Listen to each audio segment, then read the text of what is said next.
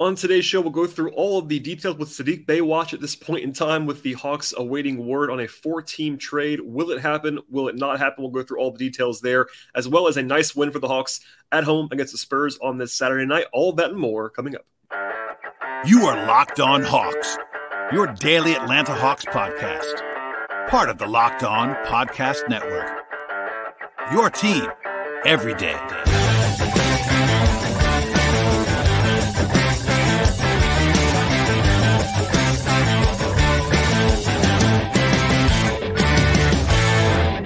Hello, friends. Welcome to episode 1411 of the Locked On Hawks podcast. I am your host, Brad Rowland, coming to you deep into the night on a Saturday into Sunday. And today's show is brought to you by LinkedIn. LinkedIn Jobs helps you find the most qualified candidates that you want to talk to for your job, and they help you to do it faster. Post your job for free at linkedin.com/LockedOnNBA. I also want to encourage you, as always, to make us your first listen here at the Locked On Hawks podcast each and every day, wherever you get your podcasts. That includes Apple Podcasts, Spotify, and then also we are a YouTube podcast on the video side. Today's show will be multifaceted. Later on in the podcast, we'll get into what became a nice win for the Hawks on this Saturday evening against the San Antonio Spurs, taking care of business in a big way for Atlanta in the second half in particular. And then at the top of this podcast, we'll be talking about the Saddiq Bey mess that has been happening in the last 2 days. So we'll start there.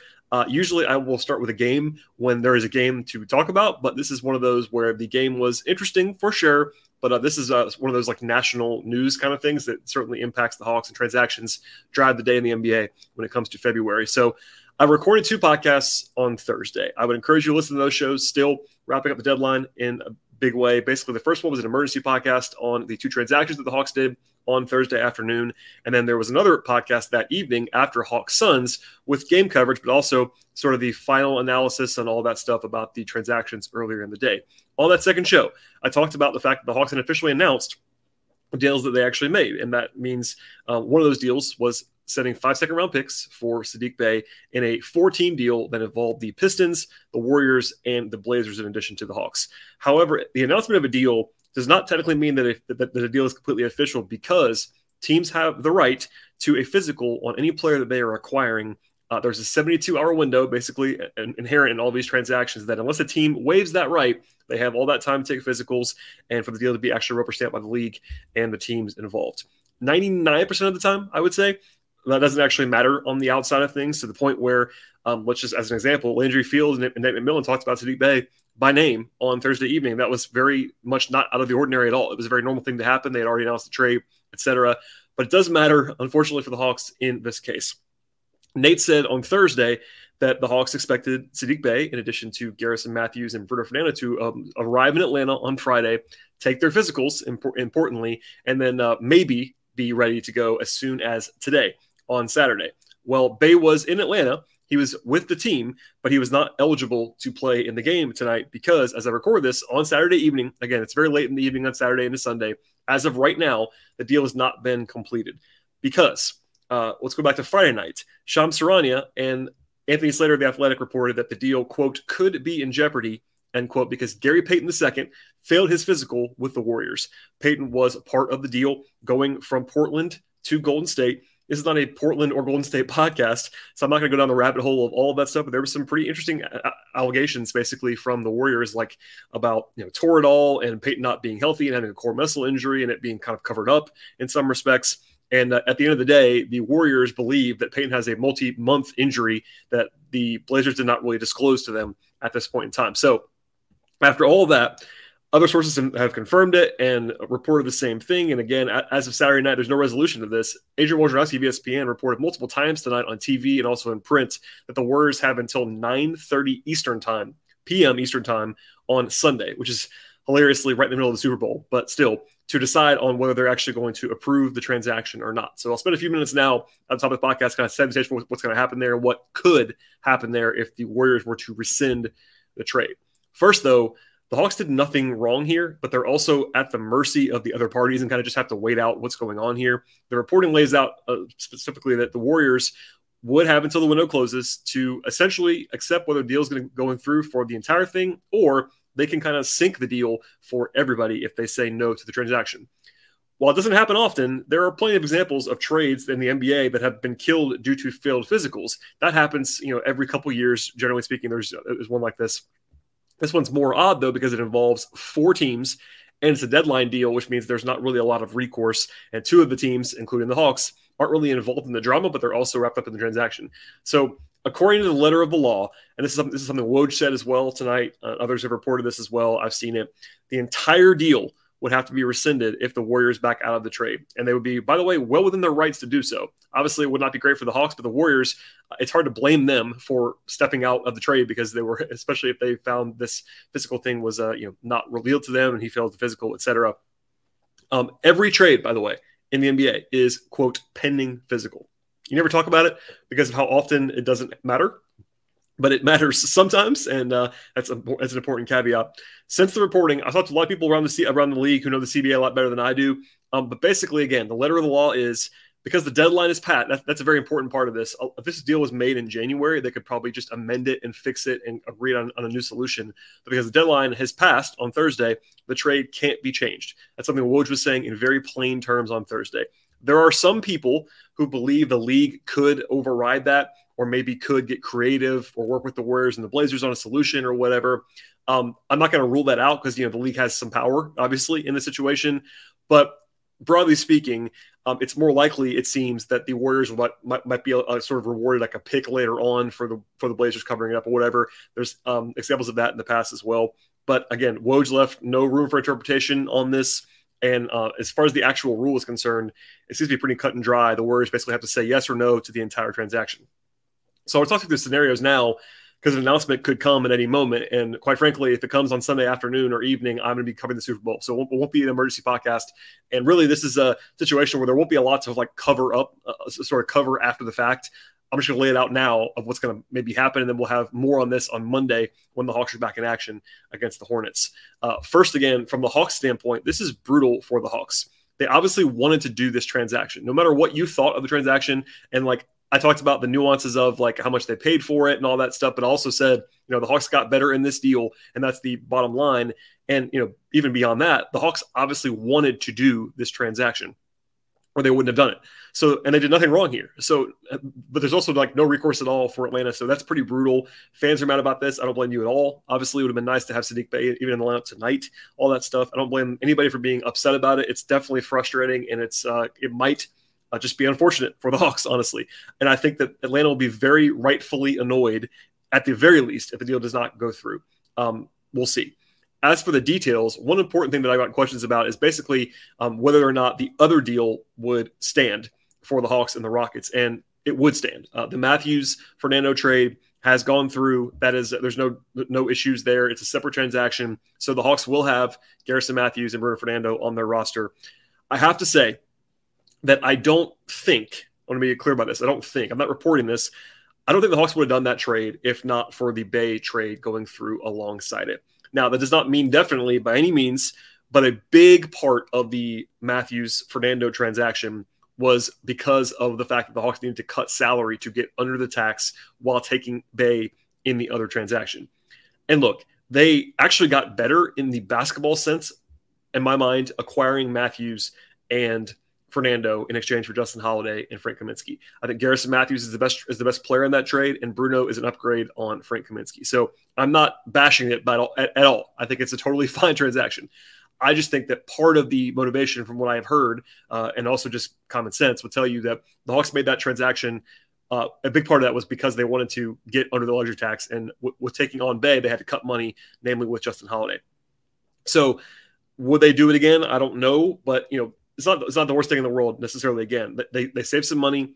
Matthews could definitely help them on the perimeter. Bruno is an upgrade on Kaminsky, and that monetary savings, isn't quite as impactful without Bey on the roster to get under the luxury tax, but it still helps them in some respects. But obviously, the Hawks actively wanted Saddiq Bey, and he was clearly the best player they acquired at the deadline and the biggest investment they were making, given that they were paying 5 second-round picks to get him. He signed for 2 years, etc.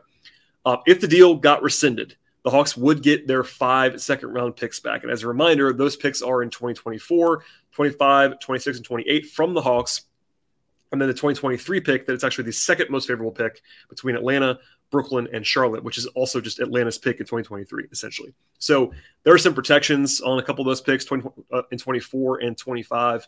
That's a rabbit hole that we're not going to go down now. But essentially, the Hawks will get their picks back, and they could use those for future business. They could draft players. They could trade. And I have to say this, hopefully, Tony Ressler would not just sell those picks. The Hawks have sold picks in the past. I have criticized them for that, I think, because my big thing is that selling picks does not really help you. Even an overpay in a trade is better than selling picks, which I definitely made sure to say that on Thursday. Even if you thought that it was an overpay in the transaction, when you compare it to the Hawks selling picks in the past, it's a better outcome to actually use those picks for a basketball purpose, whereas selling picks has no basketball purpose at all.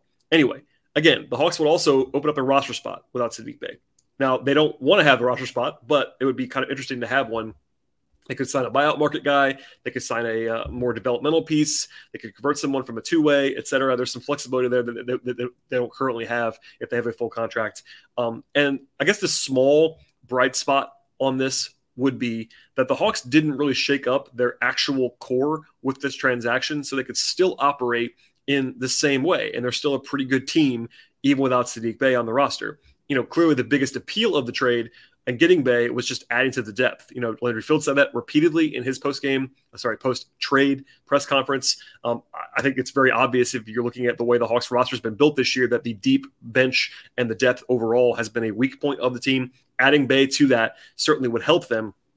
But also, they didn't trade Collins. They didn't trade Bogdanović. There would have been much worse scenarios involved here if the Hawks had been more reliant on Saddiq Bey for this year. Like if they had traded Collins and part of that plan was to replace some of those minutes with Saddiq Bey, that becomes a lot harder to walk back in a transaction where you have no control and gets rescinded. Now, yes, Bey would really help them. He would certainly provide depth, but they have a plan already. We've been seeing it every night. Tonight they played without Saddiq Bey, and it was very similar to their previous rotations and all that stuff. So anyway, that's a small win and just a bad situation, but at least it wasn't like a total roster changing set of transactions. It's more about the money stuff and also adding depth. So again, overall, it's a spot where the Hawks just have to wait on the league and the teams and the Warriors in particular for the official ruling. They can't really do anything about this. And even if the league threw a Hail Mary and granted an alteration, it probably wouldn't impact the Hawks necessarily directly. So we'll get word on this between now and Sunday evening. For what it's worth, I've taken kind of an informal poll of people around the league, and no one believes that the Warriors are likely to blow up the deal, but they also can't rule it out. It's one of those situations where it feels like the more likely scenario, just by history, going through what would benefit the Warriors in particular right now.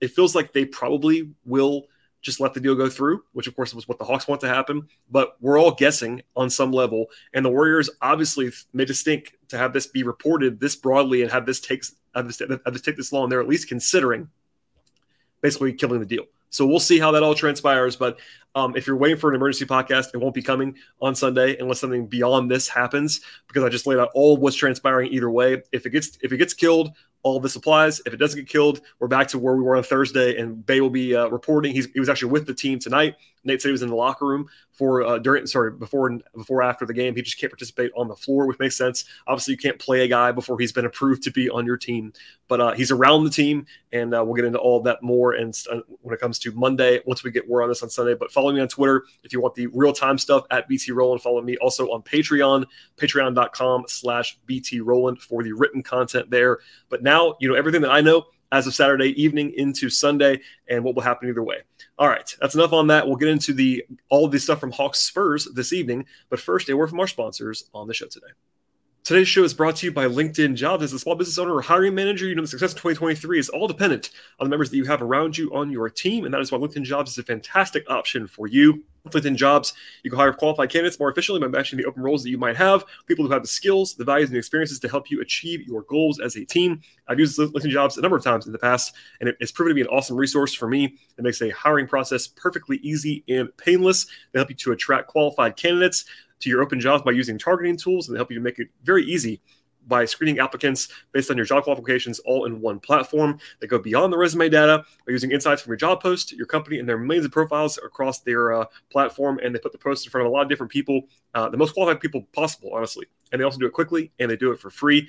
LinkedIn Jobs is rated number 1 in delivering quality hires against leading competitors, and they help you to find the quality candidates that you want to talk to, and they help you to do it faster. That is a very important aspect of this entire thing, faster and for free. One more time, post your job for free at linkedin.com/LockedOnNBA.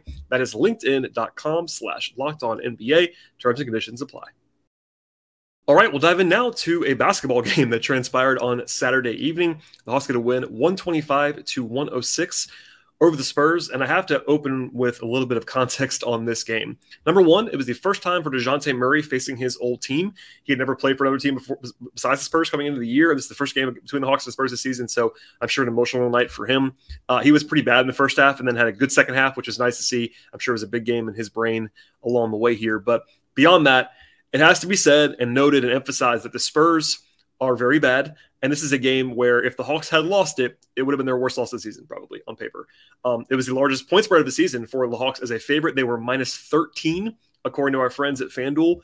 And the Hawks had not been favored by even 10 points in a game since the first week of the season back in October. So essentially, it was their quote-unquote easiest game of the season when it comes to the point spread and the situation. Number one, the Spurs came in on an 11-game losing streak, which is now 12, of course. They have the worst net rating in the league. They had the worst defensive rating in the league. They were missing a few key guys in this game, including Devin Vassell, who might be the best player at this point in time. Also, beyond all of that hilarity, the Spurs were coming on the second night of a back-to-back with travel from Detroit, and that game on Friday night was double overtime. So it would be very hard for the Hawks to have an easier situation on paper in an NBA game than they did tonight. Now, I always say nothing is ever assured in the NBA, ever. You're still playing against professional basketball players. These guys are going to play hard. And in the first half, the Hawks looked kind of vulnerable. They didn't play very well, as we'll get into in a second. But it would have been a bad loss. And while a 19-point win is always nice, it's not quite the same as beating a real good team by that many points. It was also why it was a little bit easier to lead with the other non-game stuff on this night. But still, a taking care of business win for Atlanta for sure. And the big thing is, the third quarter was where the Hawks broke the game open. We'll come back to it, but the Hawks won the third quarter by 15 points after a pretty shaky first half. They held the Spurs to 17 points in the third on 5 of 23 shooting with 7 turnovers in that period. And they shot 52% from the floor on offense with 2 turnovers. And it was basically night and day on defense in particular between the first half and the second half. Nate McMillan got asked after the game what changed, and he said he couldn't reveal that, or what he said, basically, kind of in a joking manner. But obviously the intensity was ratcheted up. The execution, almost is more important than the intensity in some ways, was much better. They were better in rotation. They were better sort of digging down and just kind of being attentive. And it felt like the Hawks had the light come on at halftime, and it happens sometimes, and that's what happened in this game. As far as the offense is concerned, it was a solid performance on the whole, a 118 offensive rating for Atlanta in this game.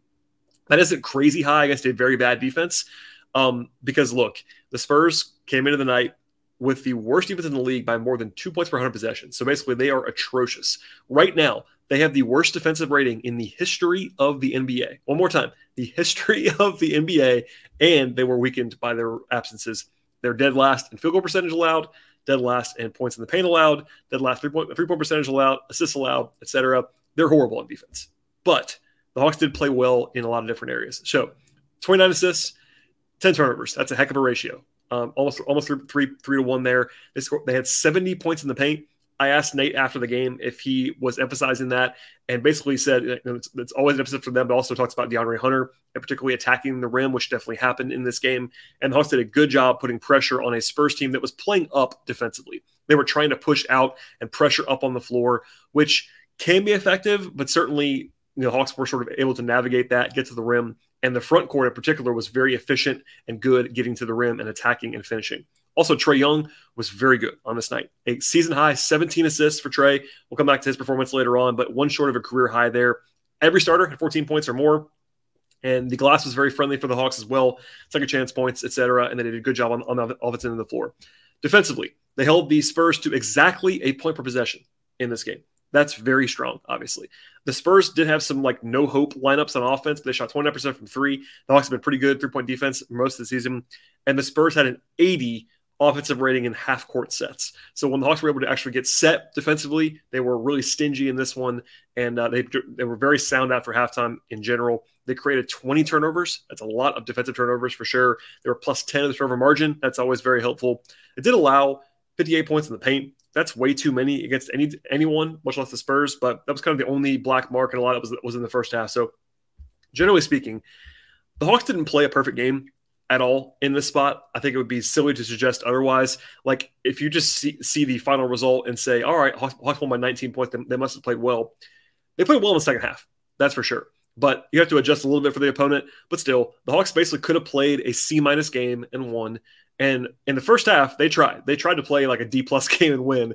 The fact they were only up 1 at halftime was an indicator of how bad they played in the first half, actually. But the second half, they played very well. And that was good to see after the light came on through the halftime break. We'll have my normal game flow breakdown in a second, and then we'll also get into kind of the player-by-player evaluations at the end of the podcast. But broadly speaking, one more time here, a good taking care of business win for the Hawks. It isn't going to get anybody excited, but it does avoid disaster. And basically, the second half was what you thought you might see in this game, especially the third quarter when the Hawks were genuinely good against an overmatched opponent. And the Hawks have been kind of famous this year for not always taking care of business, not always being sound against bad teams, not always taking care of leads. There have been lots of blown leads this year. None of that happened in this game. The Hawks were able to overcome that slow start and get a nice victory. All right, we'll have more on the game flow in this one as well as the individual breakdowns. But first, a word from our sponsors on today's podcast. Today's show is brought to you by FanDuel, and the midpoint of the season of the NBA is behind us. The All-Star break is, of course, approaching. It's the perfect time to download FanDuel right now, and FanDuel is America's #1 sportsbook. New customers get a no-sweat first bet up to $1,000, and that means bonus bets coming back to you if your first bet does not win at FanDuel. Just download the app right now, the FanDuel Sportsbook app, wherever you get your apps, and it's safe, secure, and easy to use. You've got anything that you're looking for, including point spreads and totals and money lines and player props. There's no line just yet on Hawks Hornets as I record this on Monday, but I imagine the Hawks will be favored in that game, and FanDuel will have you covered in a big way with all the context, all the lines that you need across the board for Hawks Hornets. And from there, you can find more exclusive bets at FanDuel, like the 2x3, which is essentially what would be more than 2 3-pointers in the first 3 minutes of an NBA game. Plus, FanDuel lets you combine your bets together for a bigger payout with a same-game parlay. Those are a lot of fun. And don't miss the chance to get a no-sweat first bet up to $1,000 in bonus bets when you go to FanDuel.com/lockedon. That is FanDuel.com/lockedon. Make every moment more with FanDuel, official sportsbook partner of the NBA. All right, we'll hit the highlights now of what kind of transpired here along the way. And the Hawks actually trailed early on in this one. The Spurs made 4 of their first 5 shots. Defensively, they were missing rotations. They were sort of a step slow on defense, I thought, out of the gate. The one bright spot early on was really the front court, the trio of DeAndre Hunter, John Collins, and Clint Capella. They actually scored their first 20 points for Atlanta. Not usually what's going to be happening there. They definitely started to attack the rim. I thought Hunter and Collins in particular getting downhill. Capella had dunks on lobs. He looked a little bit springy in this game, which is good to see. I thought Clint's been kind of a half step slow the last couple games. Not so tonight. Hunter was getting into the teeth of defense repeatedly. Collins had this awesome finish early on in the game. Had a nice kick out pass to Hunter. Trey didn't take a shot in his first stint. They had 4 assists and was playing well and playing under control. And the Hawks had a 15-2 run in that first quarter to go up by, I believe, 8 points. Collins had this great spin move into a reverse finish. Not usually his bag off the dribble. Was actually a very nice move. It turned a lot of heads. Hunter had 12 points in his first quarter stint. He was very aggressive in a good way. The Hawks had their normal rotation for the most part. It was 9 guys, no surprises, kind of the usual stuff there. The first points by either Trey or DeJounte didn't come for almost 10 minutes, which never happens. That's just crazy that actually happened for that long of a stretch. The Hawks won it by 1 point at the end of the quarter after a big late dunk by Spurs rookie Jeremy Sohan. And the Hawks were up by 1 despite having a 15-2 run in a quarter. That's actually kind of hard to do and not a great sign. But 24 of the 32 points were for the front court. But offensively, kind of a slow start. Defensively, it was pretty bad other than the turnovers, as we talked about earlier on in the podcast. Pretty slow start in the second quarter as well. I'll just say this as a broad takeaway from the first half. The bench was very bad in the first half. Very, very bad. The stars were okay. Even though they weren't like in the world on fire either. There was one nice big-to-big pass from Okongwu to Jalen Johnson for a dunk early on, but it was a 24-10 run by the Spurs, extended to put the Hawks down by 6 points and force a timeout. The bench lineups they basically just got rocked. They were -9 from the time that the starters broke up. So basically, anytime a starter left the floor in the first half, they were -9, and they were -12 in the Griffin Okongwu stint for about 8 minutes. The Hawks were not scoring well at all. Once the starters came back in, it was sort of back to business as usual, but only up by 1 at the halftime break because of the issues there. They did have 38 points in the paint. That was basically it was pretty rough stuff. Defensively, it was kind of a mess as well. And while the front court was very good in the first half with 37 points, actually they were plus 10 at least with all of the front court guys starting, and Trey had 10 assists. But the other 5 guys that played, so take away Trey, take away the starting front court of the 3 guys, Hunter, Collins, Capella. The other 5 guys, so Murray and the bench, combined to shoot 5 of 21 in the first half and played very poorly. Fortunately, it didn't bite them in this spot. In the second half, as I said before, the third quarter was the one to circle a 14-4 run out of the gate to go up by 11 points. The Spurs missed their first 7 shots and had 3 turnovers in the first 5 minutes, and the Hawks were very good defensively, really kind of flying around, executing well, definitely engaged, energetic, etc. It was kind of a nightmare for DeJounte Murray against his old team for a long time. Then he got 5 points in a row in the third quarter and had, I believe, 14 in the second half. Good to see him sort of wake up there. The bench was much better. Still kind of buoyed by the starters in a lot of ways after halftime, but the bench was much better in the second stint than they were in the first stint. And then Trey had a beautiful 2-for-1 at the end of the third quarter to go up by 16 points at the free throw line. He had 18 and 14 at the end of the third, and the Hawks were cruising based on the turnover margin. And basically, it was not particularly up for debate in terms of the final outcome. By the middle of the third quarter, it was not over in terms of like actual terms, but it felt like the Hawks finally had the light come on and it was going to be a smooth sail, and it pretty much was. Murray had 14 again in the first 16 minutes of the second half. There was a pretty fast break engineered by Jalen Johnson that was kind of a reminder of what he can do in transition. But the Hawks went up by 20, about 6.5 minutes to go. It was effectively over then. They were up by as many as 23 in the second half. The starters did play way too long. I know that's kind of an on-brand thing for all parties. Number one, Nate for doing that. Number two, me for mentioning it. But it was kind of funny that the Hawks had their starters in up by 20 plus with like a minute and a half to go in the game. Kind of a silly thing there. But they won the second half by 18 points. They held the Spurs to 36% shooting after halftime and got it together on offense. It was a beautiful performance after halftime to make up for the first half swoon. Okay, we'll get into the individual player stuff now. And again, 9 guys played real minutes. They did bring in Aaron Holiday and Tyrese Martin at the very end of the game for mop-up duty. They actually have some guys in the G League right now. Vic Krejci's in the G League, Trent Forrest in the G League, so they were a little bit shorthanded. Garrison Matthews and Bruno were technically active, although they were not even in uniform, so that's kind of funny. Anyway, the guys who did play, I will say the guy who I think struggled was AJ Griffin. He's been a little bit off the last few games, not in a terrible way. And again, it's a reminder that AJ Griffin's not played a lot of basketball in the last few years. I'm sure the rookie wall is not always a thing that happens, but it would not surprise me if AJ needs the break pretty badly here. Obviously, you think about old guys being that kind of number one thing that, you know, guys like Capella and Bogey. But with AJ, he's not played a full season or anything close to this workload ever in his life. And he looked kind of off today. 1-7 from the floor, 0-3 from 3. They had 3 rebounds, but had a turnover, 2 fouls, just kind of a non-factor. Played pretty shaky defense, I thought, at times, too. So a bad one for him. He'll have better nights for sure, but he was not very good in this one. Jalen wasn't great in the first half, like nobody was on the bench, but he was better in the second half. 5 points, 6 rebounds, did have an assist and a steal to go along with a turnover and 2 of 4 from the floor in 15 minutes of action. Bogey shot it well. He was 5-9 from the floor and 3 of 3 from 3. And actually, I thought it was 4 for 4. He took a 3 that was, I think they ruled it foot on the line. So I think he was 4 of 4 on jumpers outside of 22 feet, basically is the way I put that. Had 2 assists. He didn't play great, I didn't think, but he did shoot it well, which is half the battle with Bogey this time of year. Okongwu was okay. Still sort of the same thing as everybody else off the bench, just kind of asleep in the first half, better in the second half, and up with 6 points, 3 rebounds. Capella was much better, I thought, than Okongwu was in this game. But Onyeka's actually before tonight had been playing great for a few weeks, and nothing wrong with him having sort of a letdown game in some respects. To the starters, all 5 guys did a lot of things reasonably well. We'll go to Murray first. He was really the only guy who struggled in the first half, but he was much better after halftime. 18 points, 7 rebounds, 3 assists in his game against the Spurs. Wasn't efficient, 18 points on 18 shots, but obviously was probably pressing early on. He had a nice embrace with Greg Popovich that got captured on camera a little bit. A weird night for him, I'm sure, but he was definitely part of the solution after halftime, which was good to see. I would have certainly felt bad if he had struggled the entire game, but he was much better in the second half. Capella had a good night, 14 points, 12 rebounds, 3 blocks, and 29 minutes.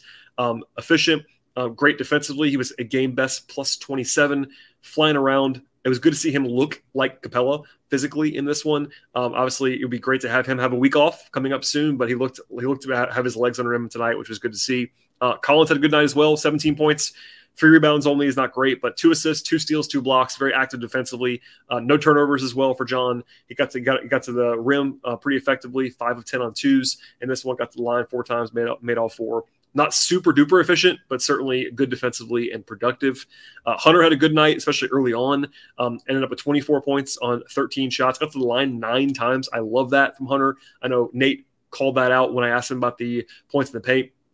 I think that was an encouragement for Hunter. He talks about just how much of a weapon Hunter's jump shot is when it comes off of him getting to the rim and creating extra space. I agree. I've always wanted Hunter to get to the rim more, all the way to the rim, not settle for that 15-footer, that 18-footer, that 20-footer, but getting all the way to the rim. He can shoot those mid-range shots, obviously, but good to see him using his body physically. Also 2 of 5 from 3 in this game. He played well. Had 3 steals as well. Not usually a habit creator, but was very active in this one. And then Trey.